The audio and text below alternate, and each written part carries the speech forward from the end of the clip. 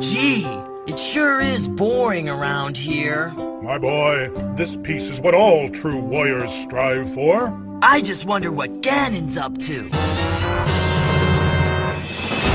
Welcome to Do You Want to Keep Playing, a podcast about first impressions. Each week we'll try out the opening 30 minutes of a game, then ask the question, do you want to keep playing? I'm Ben.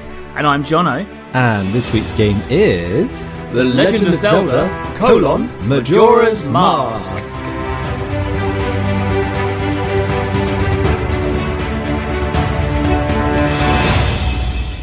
Hey, Mr. Jono.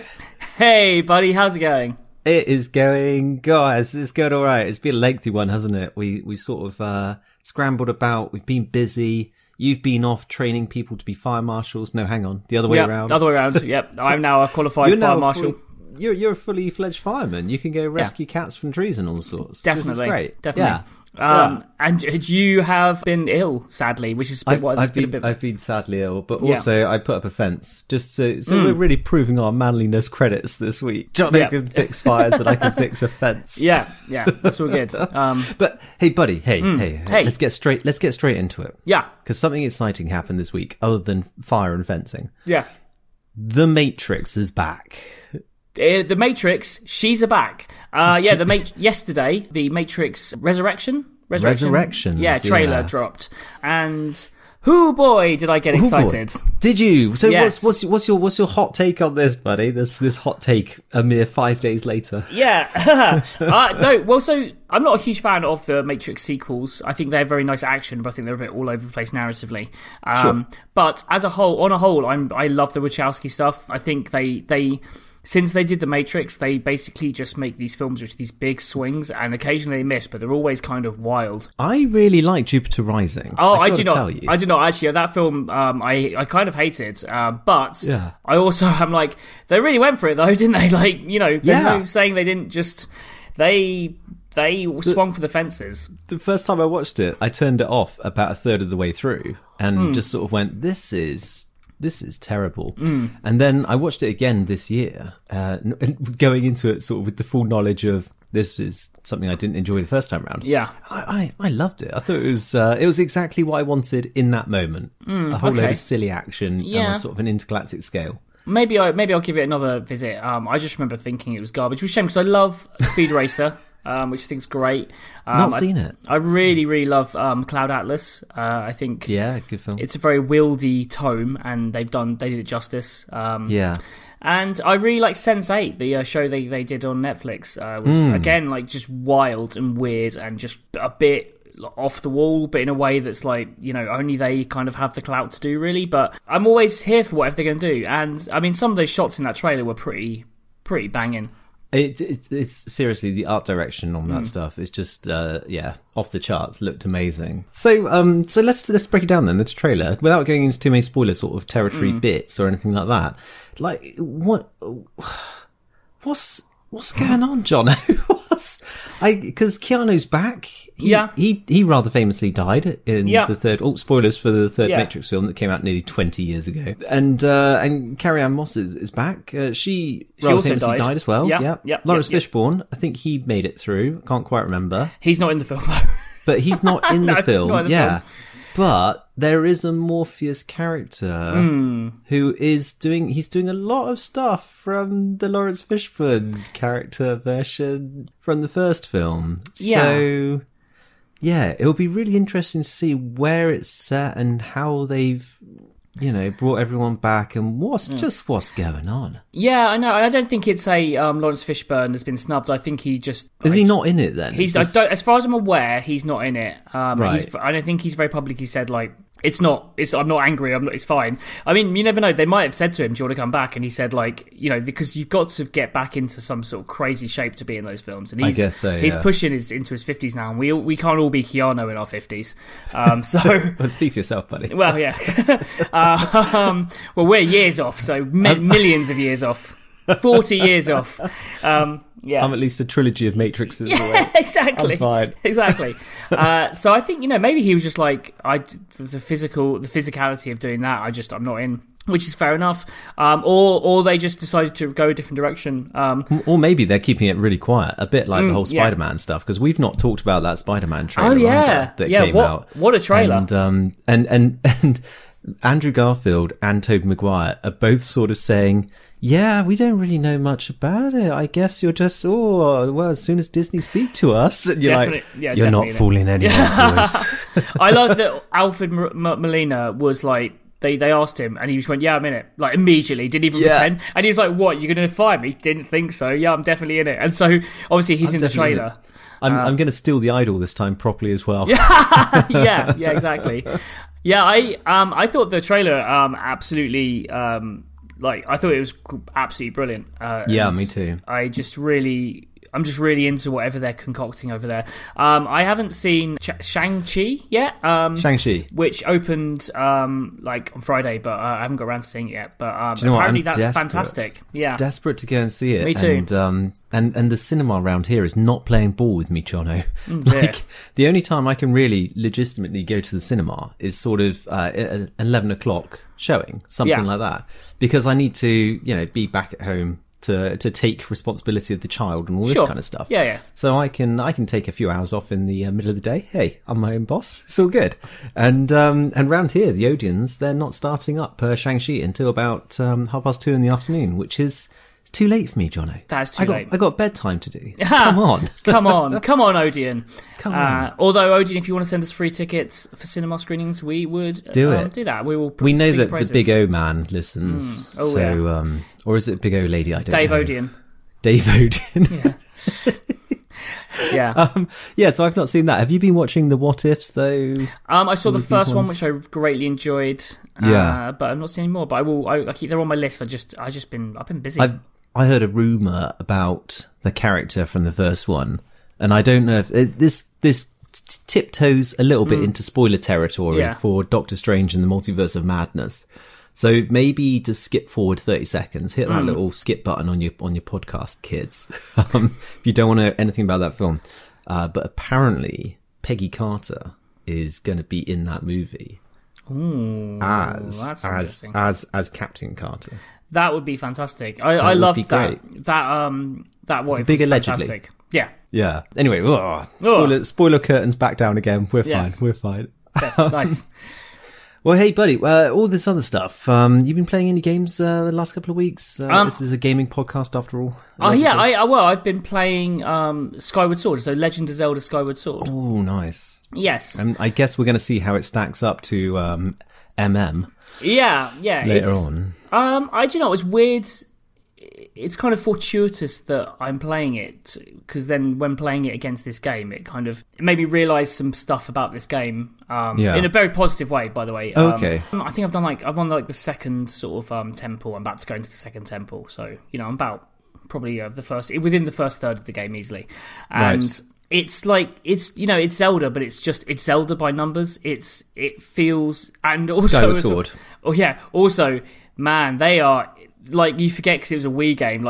They are into the motion controls. Yeah, it's it's every time I'm like, I don't understand how this puzzle works, and I'm like, oh, it's a motion control puzzle. It's that's the answer to all of them, and so.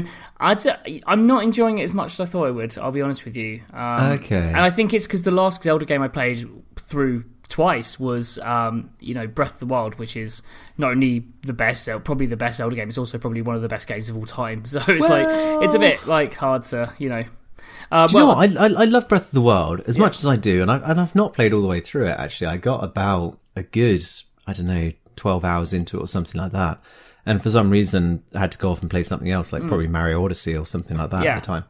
And never really went back to it. But I just feel like the best for me is that classic SNES. Whatchamacallit, Link to the Past. Yeah. I think it's just to do with memories, though, really. Yeah. Rather than, because they're both 10 out of 10s. Yeah. Actually, at Keep Playing Pod, if you let us know your favourite Zelda game. I've also got a massive fond spot for Wind Waker. Oh, yeah. Let us know. I never played it. Really, really would like to at some point in my life. Well, maybe we have when a I games retire. podcast, so when we retire and we go and live in the retirement home together, buddy. Oh yeah. That'll be 6 Matrix time. then that'll be all good. Do you know what? Very quickly, before we get into the actual meat and bones of this, yes. I played a game this week called Splitgate. Have you heard of this? Have you seen this? This is the new multiplayer thingy, which is basically Portal. Oh, yes, I have heard of this. With guns. Sorry to cut you off. Yeah. Yeah, so I played a bit of it last night, and man, Halo's a good game. Because what they've done, not so subtly, is basically just copied Halo, pretty much, and stuck some portals on there. That might be a very reductive, review of it, because I only played it for about an hour and a half. Yeah. And I didn't really find myself using the portal tech all that much. Okay, interesting. And it is just, it's very, very Halo. Yeah, it's a free-to-play game, so I guess give it a shot. Give it a shot and see what you think. Give it a shot. But yeah, I quite enjoy my time with it though, because Halo multiplayer. Hey, who doesn't love that? Nice. Yes. Anyway, buddy. I guess now we've. Oh no, we haven't done anything like that at all. What are Jono? It's Friday. Gone a bit mad. What are we doing this week, buddy? This week, my friend, we are doing Nintendo Classic 2000. Yeah. The Legend of Zelda: Majora's Mask on the N64. I got a few notes. On this. So we're both playing this on the N64. Yeah. Right, but it was released on the GameCube as well in 2003. Yes. And I later found out there was a 3DS remake, like a remaster, with updated graphics and all sorts, released in 2015. So depending on what happens in this review, that might be something I go and track down. Interesting. Yeah, that sounds. I didn't know. Man, I must have missed a trick when I didn't buy that for the GameCube. Yeah, I know, right? Yeah. What were you doing? You were probably playing Star Fox Adventures. Probably. I like Star Fox Adventures. Yeah. Also, Nintendo, if you're out there, Susan Nintendo, can send us some cinema tickets. Yeah, send us cinema tickets, but also N64 Virtual Console on the Switch, please. Oh, yes, please. Yeah. They're doing Game Boy and Game Boy Color, apparently. I mean, that's cool. Next month's updates. Don't get me wrong, that's great, but N64... Come on. I think that's going to be quite good fun, because the thing is, I still play my Game Boy every now and then. Bit of Tetris, bit of Mario Land, lovely. But a lot of those games, you're sort of almost talking C64 kind of era, and you really just, I don't know, I can't think of anything that I'd want to play on there that I wouldn't want to just play like an updated version of it or something, or like, Exactly. Do you want to play Donkey Kong? No, I'd rather play on my Switch, thanks. Yeah. Yeah, but N64 would be great. And GameCube. Why not? Why not? Go for it. Yeah, do it. Anyway, okay, so what's your experience with this one then, buddy?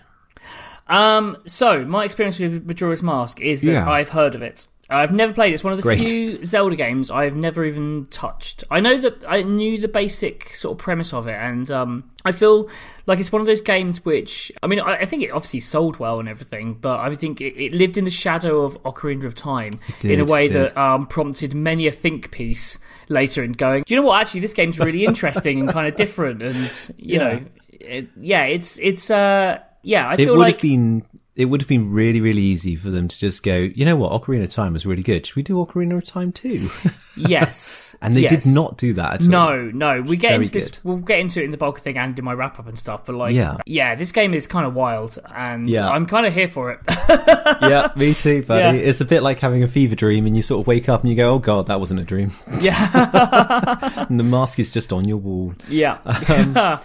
Yeah, do you know what? I'm very, very similar, actually. And actually, I only found out about the game mechanics of this a couple of years ago when someone was talking about it in one of the public houses of Guildford. Ooh. And I turned around to their table and I said, "What? Shut up, Mum! You don't play video games." And I didn't know about the whole 3-day cycle thing, which I guess kind of makes this one of the first Nintendo roguelikes. To a degree. I don't think it's a roguelike, because I think... it's not, because you can still die. But it is a repeating cycle. But it's a bit of a funny one. Yeah, it's very similar to like Hades, where every time you go through, it's the same, but they were... Oh, no, actually, no, it doesn't like that at all. Anyway, ignore me. I'm talking rubbish. It's more like a sexy brutal If you played that game on the maybe that one, that's actually sort of 2016 or something. I think it came out. Yeah, I've got that on the Switch. Okay. Yeah. It's kind of like a sort of a set environment, isn't it? Yeah. This kind of thing. Anyway, I guess we'll get into it. Well, I'll tell you what. Now that we have done our bona fides. Yeah. Shall we? Oh, hello. Oh. Who's this? Who's this just walked in? Who's this? It's Link. Oh, hi, Link. He's handing me an envelope, John. Oh, so he doesn't speak, so... oh my gosh. It's a test paper. Ooh. And there's a big thing on the front that says Educating Johnny.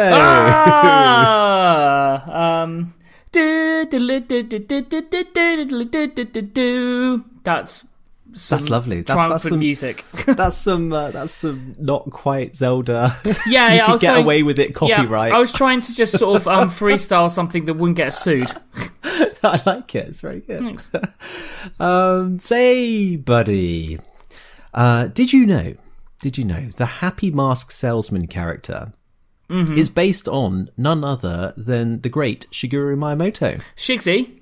Oh, Brilliant. Shigsy, he's in this game, and he's of course the person who has lost the aforementioned Majora's Mask and some other masks in this game, and he has to get them back.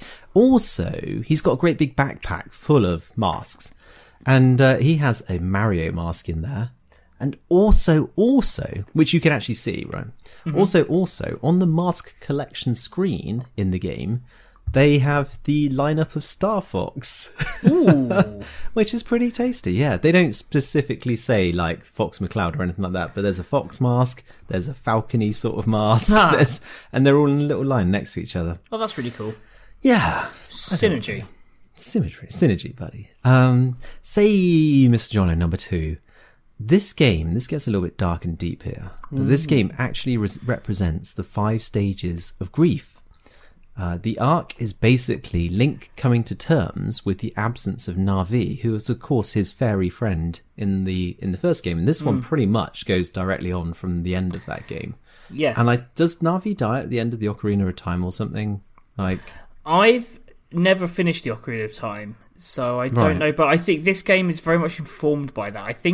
I do know that there's a I do know that at the end of Ocarina of Time, spoilers for that game, I guess, you're an adult, because there's a time jump in the middle of that game where you become adult Link. And then at the end of that game, you get returned to your child body, but you remember everything that you've done. So I think the idea is that there's a sort of bittersweetness that in order to save Hyrule, you've had to...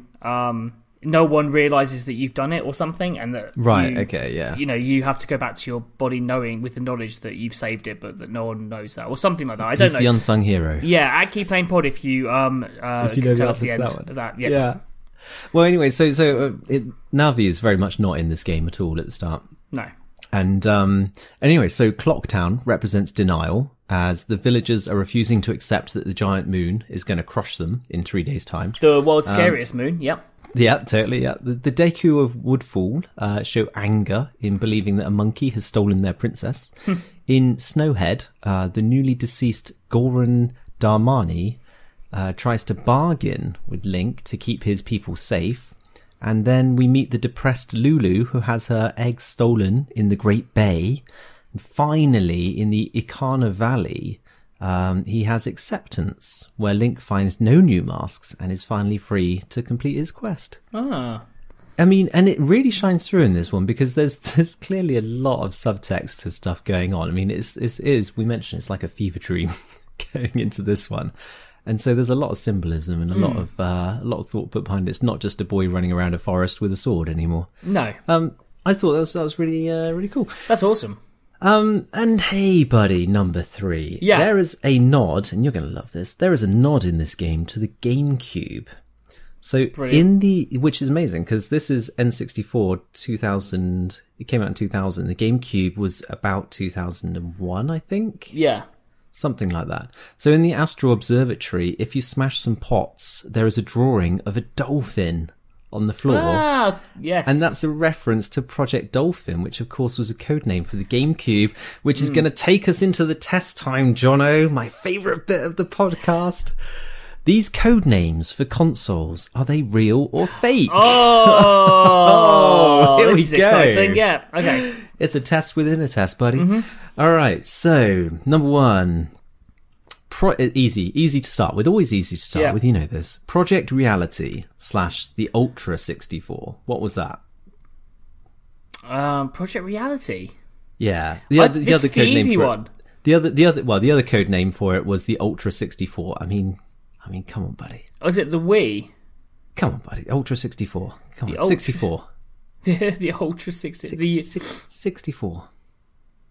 The Ultra. Well, the N64. Yeah, there you go. Yeah. Oh, sorry. I thought that like you made it sound like it was like the Ultra 64 was like the sequel to the 64. Yeah. Okay. Right. No. Yeah. I remember it being called Ultra 64, but I didn't really remember Project Reality so much as a code name for it. Okay. They get progressively harder. And you have to also say if it's true or false. Yeah. So good luck. Right. The NX. I think that's false. That is actually the code name for the Nintendo Switch. Ah. Yeah. All right, here we go. Third one. The Big Baby. That's got to be false. That is false.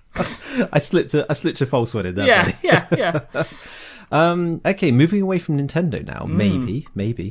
Project Natal. Oh, that's true. That is true. Do you know what it is? Natal. That rings a bell. So I reckon that is Xbox? It's Xbox adjacent. It is actually the Microsoft Kinect. Ah, do you remember the Kinect? That when motion controls were the way forward, apparently. Yep. And the last one, this is very hard. I'd never heard of it before. If it is true or false, who knows? The Dot Matrix game. I mean, I'm going to go Dot Matrix game. True. It is true. Do you want to wager a little guess as to what that could have been? The NES. That's the Game Boy. Because it had a Dot Matrix screen. Of course did. Yeah. Buddy. No, Here endeth well the lesson.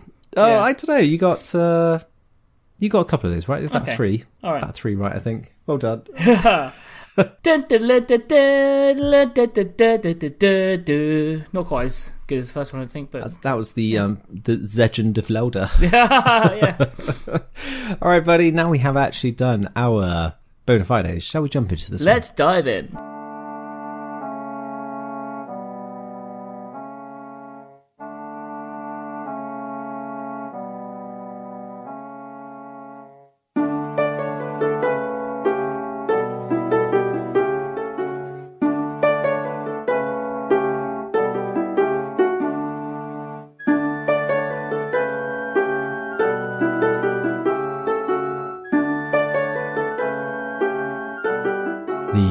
Melancholic music there of Majora's Mask. Yeah. As mentioned, we're both playing this on the N64 or Yes. Ultra 64, if you will. Yeah. So you slap that cartridge in, and what do you see, buddy? You get the sweet N64 logo. Lovely. Which is great. Love it. And then you get like a sort of a very ominous spinning mask that kind of flies in and out of the camera towards you. Yeah. Which is, weird enough, it instantly sets up the just weirdness of this game, I think. So I've got a theory on this already, and I'm really sorry, everybody, but we're going to be doing this a lot, I think, in this episode. Yeah. So in David Lynch's film, what's it called? Mulholland Drive. Yes. The very start of that film, he does this with quite a lot of his films, but the very start of that film is someone, I think it's going to sleep on a pillow, and basically it's their point of view. And it's sort of just see like a really close up of a pillow, and you're just like, that's weird. And the camera sort of fades to black, and then the film starts, and you're like, what? And then it sort of becomes apparent about halfway through that film, spoilers for Mulholland Drive, that the main character was asleep for the first half of the film, and then the second half of the film is actually waking up and having reality, right? Yeah, the second half, there's a weird, that film's hard, but she then has a flashback to what actually happened, I believe. Yeah, and all that sort of stuff. So I think with this one, this is kind of a similar sort of thing. This isn't just a throwaway kind of, hey, we can do 3D. This is kind of the mask, because it literally flies towards the screen and it flips sort of thing, and then it flies back out, and you get to meet the mask mate to make a man. So this is almost kind of just inviting you into this sort of weird world, right? Mm-hmm. Saying like, now we control the horizontal and the vertical. Welcome to the Nintendo limits. Yeah. I think it's something along those lines are going on. Anyway, do continue, my friend. Sorry. Yeah, so then you get this weird, like, the mask kind of comes to the mask collector guy, seller, should I say, and he sort of, the camera spins around him.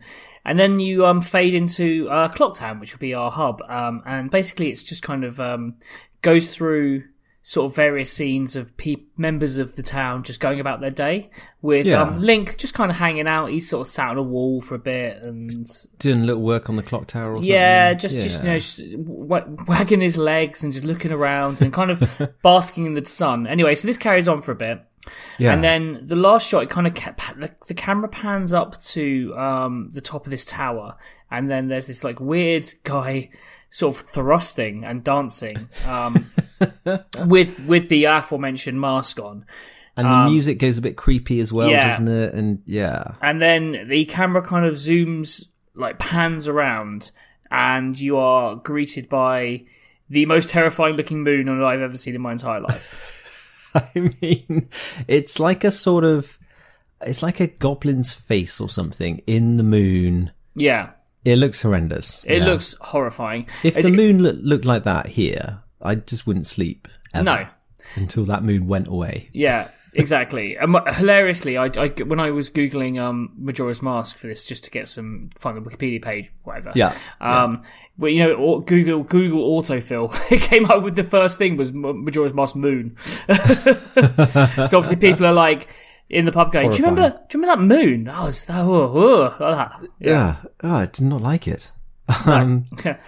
So yeah, and then that's the title screen, really, isn't it? It's the strange. I've forgotten the name of the boy, like the mask boy or something. No, what do they call him in the game? Skullboy. Skullboy, that's it. Yeah, thank you. It's the Skullboy on the roof with a mask on, doing a bit of a dance with the moon in the background. And you start up the usual kind of Zelda affair. You make a save profile.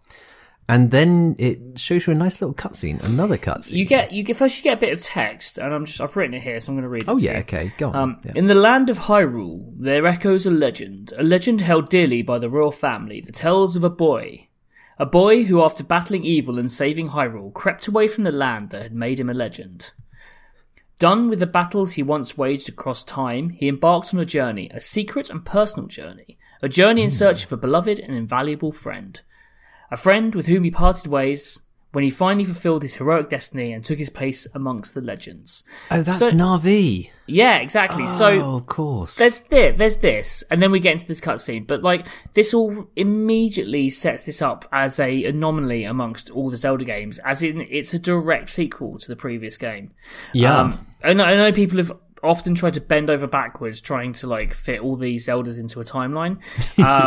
But the reality is that it's always just kind of, you know, with the exception of I think Breath of the Wild is supposed to be like the most recent to date today in the timeline sort of thing. But essentially it's just always like you are a resurrection of Link from the original time. Yeah, I saw a timeline once where someone had tried to map it all out, and I sort of got a bit of a brain ache from it. Yeah, exactly. It doesn't really work. But so this one doesn't. So this is the idea, is that, you know, something that I really love, which is the what happens after the hero saves the world.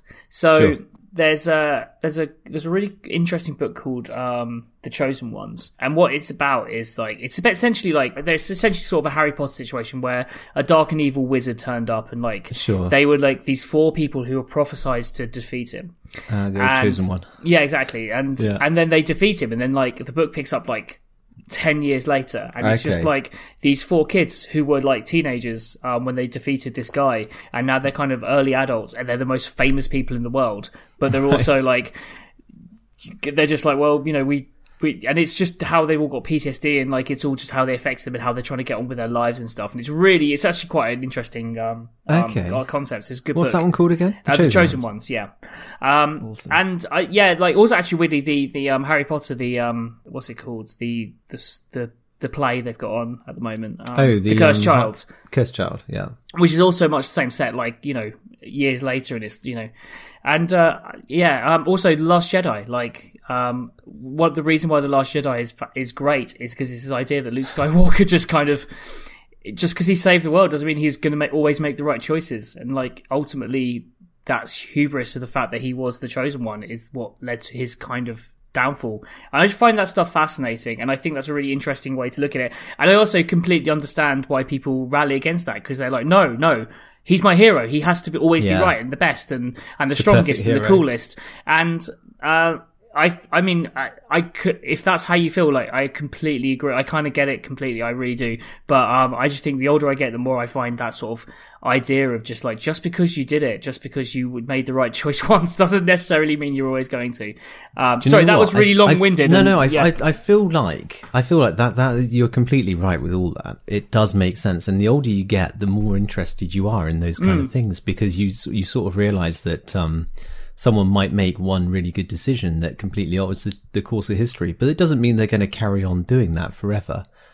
But, and this is the biggest but, it's a Majora's Mask Moon size but. With Star Wars, Jono, with Star Wars, Luke Skywalker is infallible, right? He's just the hero. I mean, he literally... This is why I think, like, the new ones. Yeah.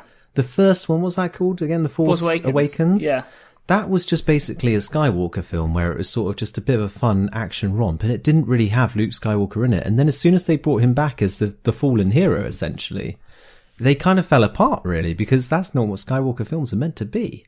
I mean, not in my head, anyway. Yeah, I mean, you and a lot of people on the internet, but like, I thought it was like until J.J. Abrams came in and ruined it. I thought it was an absolutely fascinating way to look at that. And I know, you know, it's been years now, and people are very, very still upset about it. But like, I kind of think, like, if you're going to do something different with Star Wars, with any property, if you're going to do something different, that's the way to do it. That's the way to explore it. But you know, people don't like that, clearly. But you know, that film's great, so, you know, suck it.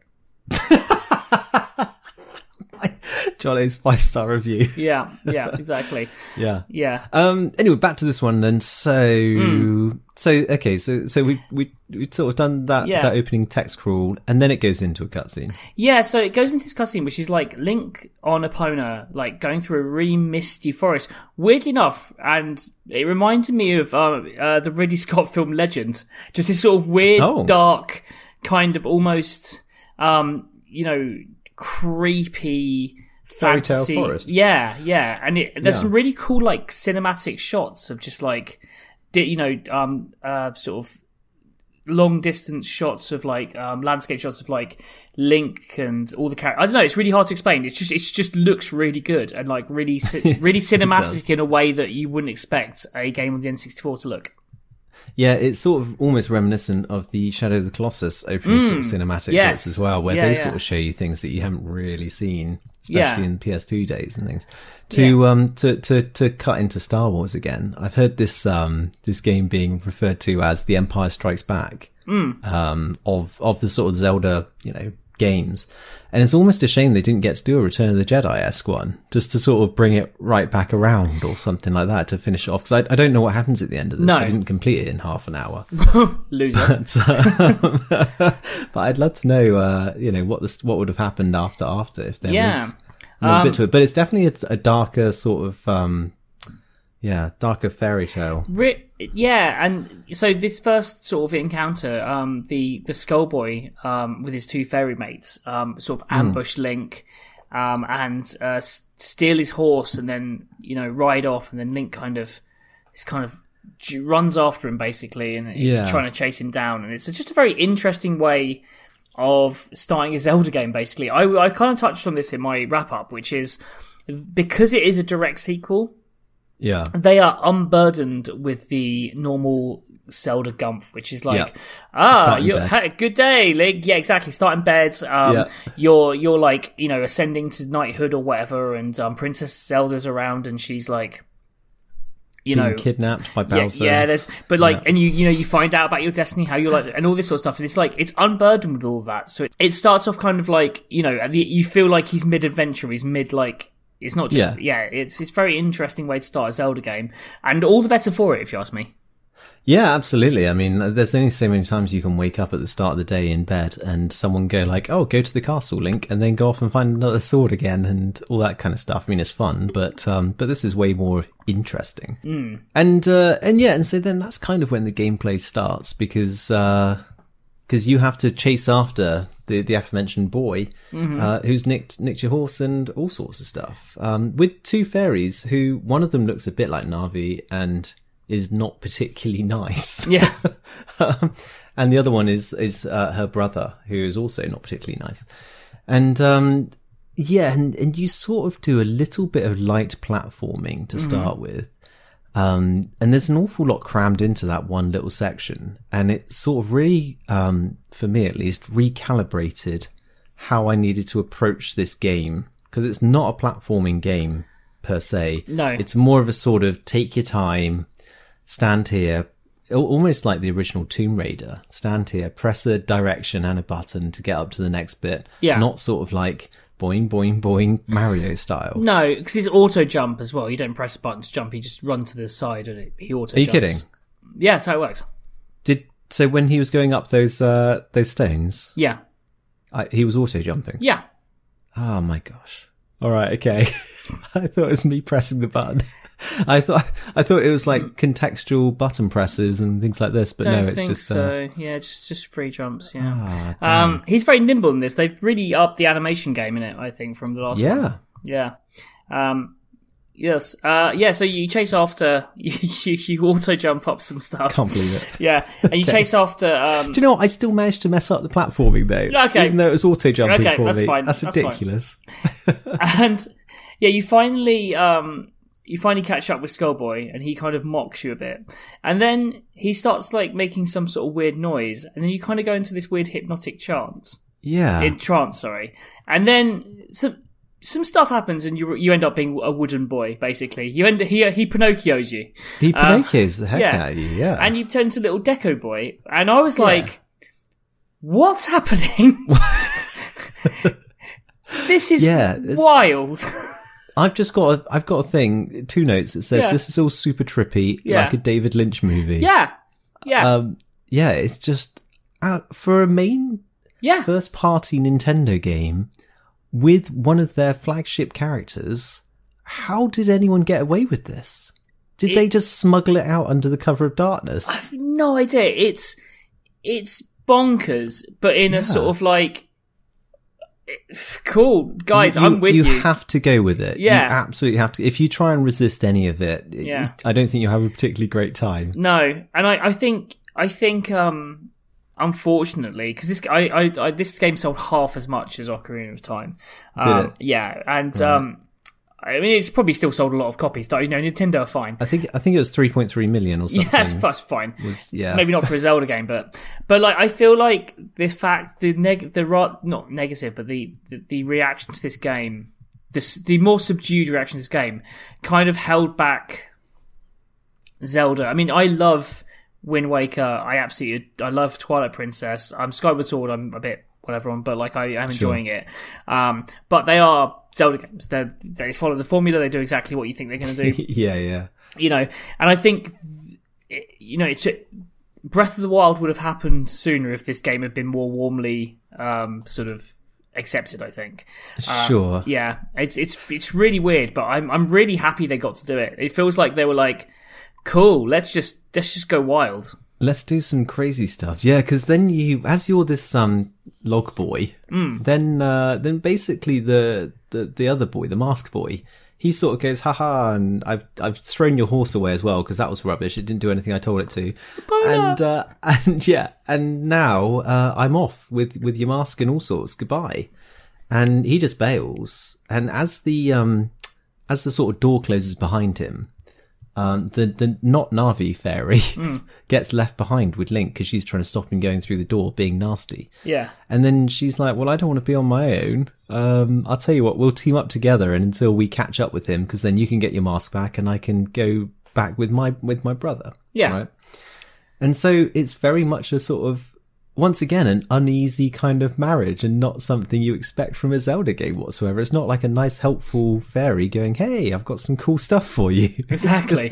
It's this kind of quite grim situation that you find yourself in. Yeah, so then you kind of go out and then you sort of have this weird platforming thing where you hide in flowers and then they shoot you out and then you fly around holding giant flowers. Sure, this makes not? it sound like Yeah. I'm drunk, but Yeah. this definitely happens. And you kind Little of float... Friday drinking Jono. Woo! Yeah. And you kind of just fly around, do this sort of basic platforming, and it's quite fun. Sort of floating around with these sort of these giant daisies, and then you find yourself within the inside of the clock tower. Clock tower, and you meet this smiling mask salesman, and he's like Shigeru Miyamoto. Yeah. And he's like, oh, hey, how you doing? I can turn you back into being a real boy if you want. But you have to go, I've lost, what, wouldn't you know it? I've lost a mask. This little tyke, you might have seen him, he's taken it. If you get that back from me, I'll turn you back into a real boy. Bish bash bosh.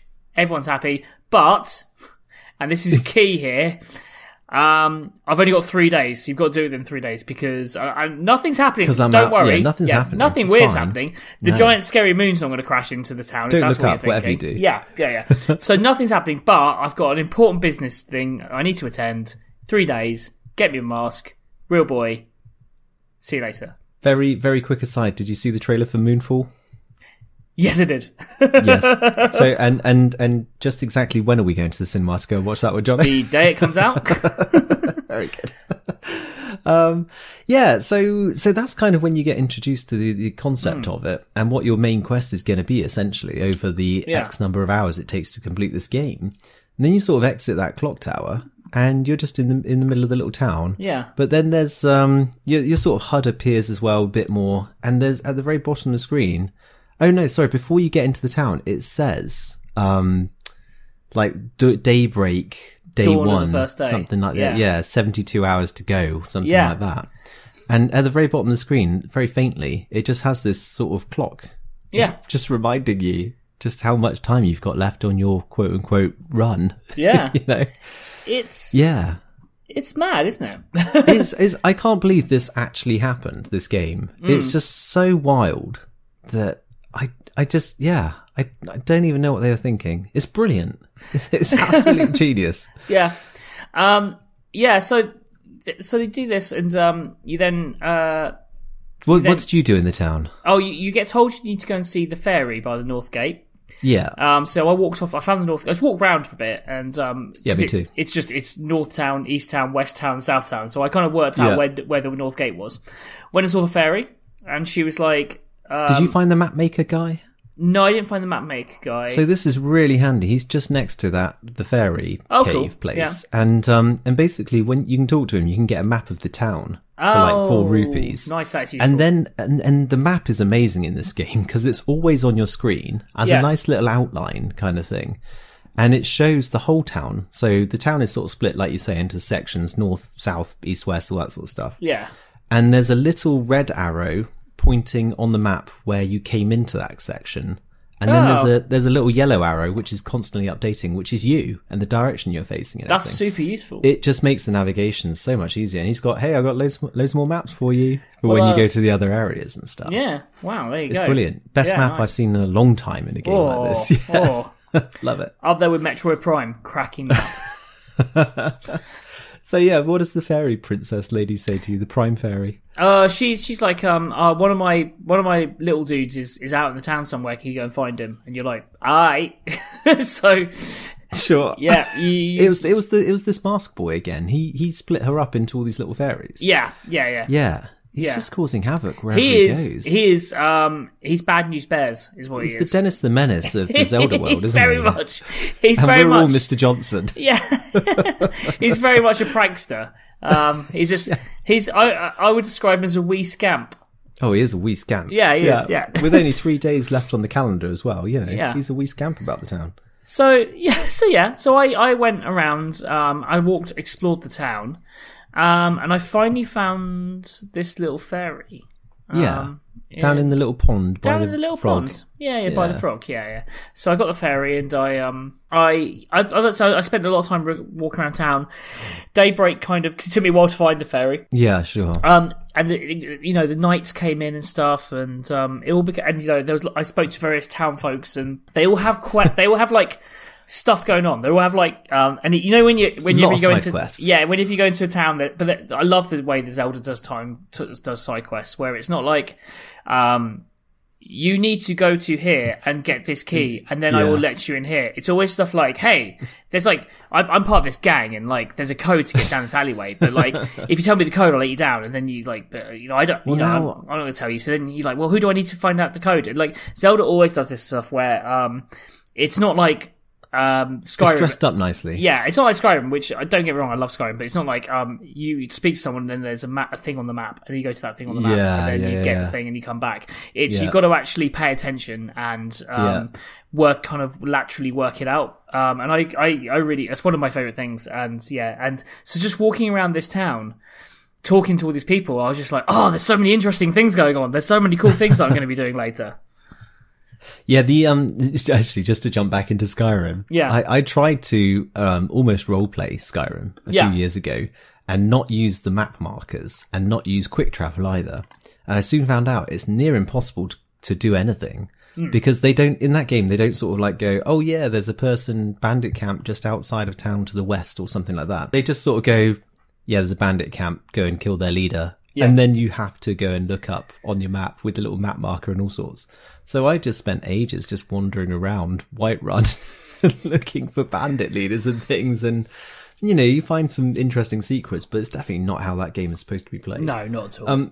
The other thing with this one, though, is that you mentioned the code, right, to get through that alleyway. Yeah. So that's a little gang of these bomb kids or something they call themselves. Yeah. And to get a shortcut out of town, you have to give them a code and then they let you through the alley. Yeah. And I think that's just basically part of the game mechanic stuff, where once you find that code out, then you cut out a great big section of the game that you don't have to do in your next run. Yes. Essentially. Yeah. I think that's this entire concept of this game is based around that, of like, you sort of circle like that and you find these things and you find out how to get to places and you find shortcuts and because everything has to be done within that 72-hour window, which is probably about 45 minutes to an hour of game time. Yeah, exactly. I'd say something like that. And so I obviously haven't played this before, so I don't. But I imagine how the dungeons work is you learn a bit of the dungeon, then obviously the game resets. But then when you go back into it, you can then go through that first bit because you know how to do it, and then you do the next bit. And that for me is a fascinating way to do a Zelda game. Yeah, it's once again wild. It's the words he just used for all this stuff. But it also gave this kind of knock-on effect where I would just go and talk to anyone in town because I just felt like they all had something to do with this central plot. Yeah. It's one of those sort of games where nothing's here by accident and no one's just saying like, oh, hey, yeah, the farmer was up early this morning. And you're like, the farmer was up early this morning. Interesting. Will I need to go and talk to him later? I wonder. Yeah, exactly. And so it's like, certain people are up at night or exactly, in the morning and stuff. That, and then you have to plan so I imagine there's a certain amount of things you have to get done in your period. And that's what you have to get done within your 72 hours. You've got to like plan it out. It's like, it's super interesting. Like, what an interesting way of doing. It is not just doing a Zelda game, just doing a game. Yeah, it's there was something that came out recently actually called the Outer Wilds. I think. Yes. So not the Outer Wasteland or something. Yeah, not the Outer Worlds, the Outer Wilds. Yeah. Outer Wilds. Yeah. And I haven't played it yet, but it sounds basically a lot like this. Yeah. And it's very, very cool as well. Won a lot of awards, I think. So I think I'm going to grab that at some point and give it a try. I've had it installed on my Xbox for so long, and really? I tried to play it, and like I played the first bit of the game about 3 times. But like you've got it, but it's not a 10-minute time sync. It's like you have to like really play the first thing for like an hour or so to try and get into that first sort of that sort of idea of how it works. So I'm going to put some time aside at some point and really go for it. I think it'd be a nice Christmas game, Jono. Ooh, nice little have yourself a little sherry. Get yourself a little little cheese board. Yeah. Lovely. Yeah. Lovely day to do Christmas bit. So how far through this stuff did you get then? Because I kind of found that little fairy, took her back. Yeah. And then the fairy queen appears, who's just completely, once again, wild. Yeah. Very un-Zelda. Yeah, and then what happened with you? Then I spoke to this fairy queen, and that was kind of the end of my half an hour. I'd kind of taken my time finding the fairy, and I'd spoken to a lot of people and stuff. So that was the end of my half an hour. And yeah, I stopped playing. So I did one last little bit afterwards because there's a kid outside he's trying to pop a balloon. Yeah. And he's one of the bomb kids who you have to go and you have to sweet talk your way into their gang to get the code to get through that shortcut. Yeah. So I went outside because the fairy queen gives you like a little bubble spell, essentially. Yeah. And I aimed the bubble. Gosh, we haven't talked about so much in this. There's so much to unpack, buddy. But, so control-wise, you sort of have to hold down the left bumper or something. No, the Z trigger, wasn't it? Yeah. And then you sort of aim, and it's all very late 90s. Yeah. And I popped this bubble that he was trying to pop with his little blow dart gun thing. And then he goes, "Hey, you might be good enough to join the gang, but first of all, you're going to have to find me and my 4 friends about town before the sun rises." Because it was nighttime. And that's when my half hour came to the end. So I didn't, alas, do that. But, it was just cool. It's having that time restriction on top of everything felt so good. Just before we go into all the wrap-up stuff, so I've got one eye on the clock here. Yeah. Let's just talk about those graphics real quick. Yeah. Because this is kind of the midway through the Polygon Wars at this point. Yes. We all know they finished at the PlayStation 2 era. It's fine. So what did you think of the general look of all this kind of stuff? When you first booted up versus when you finished your half hour? I thought that some of the character models are a bit rough, but some of them actually look amazing. I think Deku Link looks great.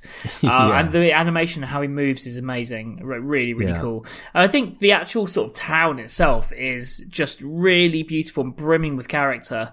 And I don't know, the art design has got like a real sort of like weird and spooky kind of feel about it, and it's very different from the sort of like Dayglow bright set that Zelda normally is. And I think it looks great, especially for its time. I think it looks really good. What about you?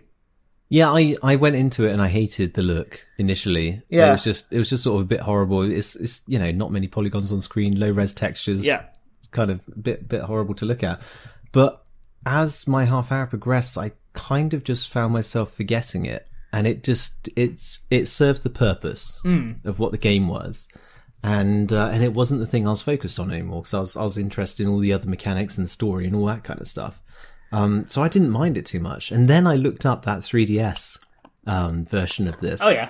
And I think I'm just going to go and track down a copy of that. Oh really? And buy a 3DS, because it just looks so much nicer. Oh cool. And I bet on the smaller screen as well. Yeah. It'll be a bit more forgiving than a great big TV screen sort of thing. So yeah, well, cool. I'd tell you what then, buddy, and I think I know the answer to this. Yes. But Legend of Zelda: Majora's Mask, the final game in Season 2. Oh yeah. We'll get into that, I suppose. More of that in a second. Yeah. Did you want to keep playing, buddy? 30 minutes is never really enough to get a read on a Zelda game. However, Majora's Mask feels different from the off. I'm not sure if it's due to it being a direct sequel and therefore having a lot of the narrative heavy lifting already been done for it, but this one feels like an experiment.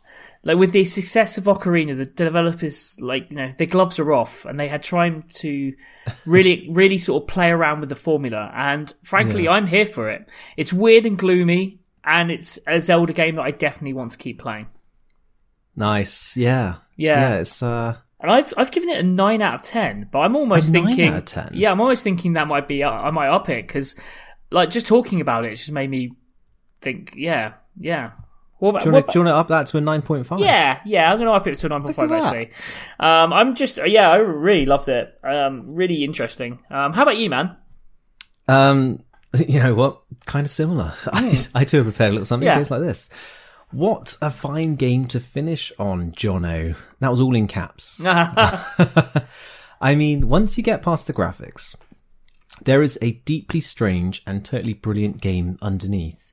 You know me, I love a surprise, and this has them in spades. The oddball characters, the bizarre setting, even the camera movement, they all mesh and fit together perfectly to create an adventure unlike any other.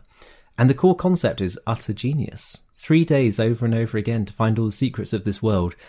I just love it. So I'm totally coming back for more in this strange Link world. So yes, I will keep playing. And I've given it a 9.5 out of 10 as well. Oh, golly gosh. That gives it. That gives it. Let's do the addition on this one. 19 out of 20. Oh, Jono, my word. Jono, we've got a new number one. Finally, Bryan Adams has been knocked off the top of the charts. After 32 weeks at number one. Wow. Yeah, it's now, Majora's Mask is now number one on the leaderboard. Well, there you go. God. So, yeah. Oof. As we kind of alluded to there, this is going to be the last, game of the season. Yeah. Mainly because young Ben has a child on the way. I've got a younger Ben coming. Yep. And he or she is a coming, and no matter. Oh, it's a he. We oh, really? Yeah. I think I told you that, didn't I tell you that? No. Don't know. Finding out live on air. Wow, oh, look at that. Look at that. Yeah. Cool. Yes. It's another boy to join the boy forces of the Ben house. Well, Jono's a fine name. Just remember that. It's just going to be Jono and Ben Jr. Yeah, they'll be taking over the podcast once they're of age.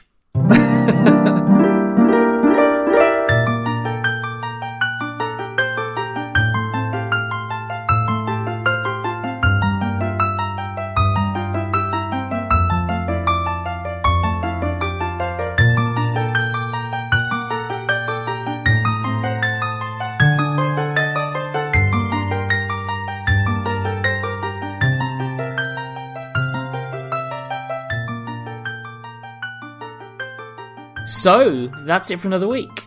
Certainly is, buddy! Join us again next time when we'll be putting another classic game through its paces. Yeah. In the meantime, if you have any games... when you say next time, buddy, we alluded to this slightly just now before the music.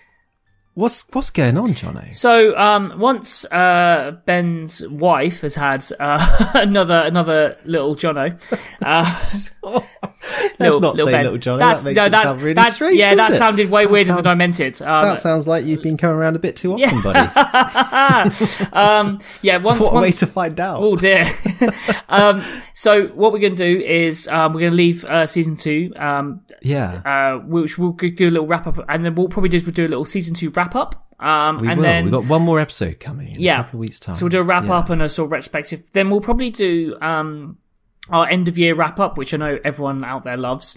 But we'll probably do some spoiler specials and stuff as we sort of feel about it, and just work it around, Ben being incredibly tired. I feel like there's a couple of tentpole motions coming up soon. There's June, right, which is just dying for a spoiler special. Oh yeah, I'm desperate. I'm really excited about that. And very probably the Matrix film as well. Yes, yeah. And maybe even a Shang-Chi Eternals. Something like that. Yeah, exactly. Lots of good stuff coming. Yeah, so we'll do some spoiler specials when we can. When we feel like it. When we can, yeah. And then we're looking at coming back early next year for season 3.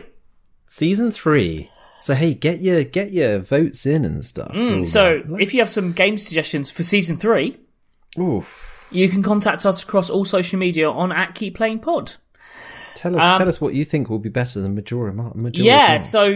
Majora's Mask. Sweeping in at the end there and taking the season. Just look at that. Yeah. They bolted it. Yeah.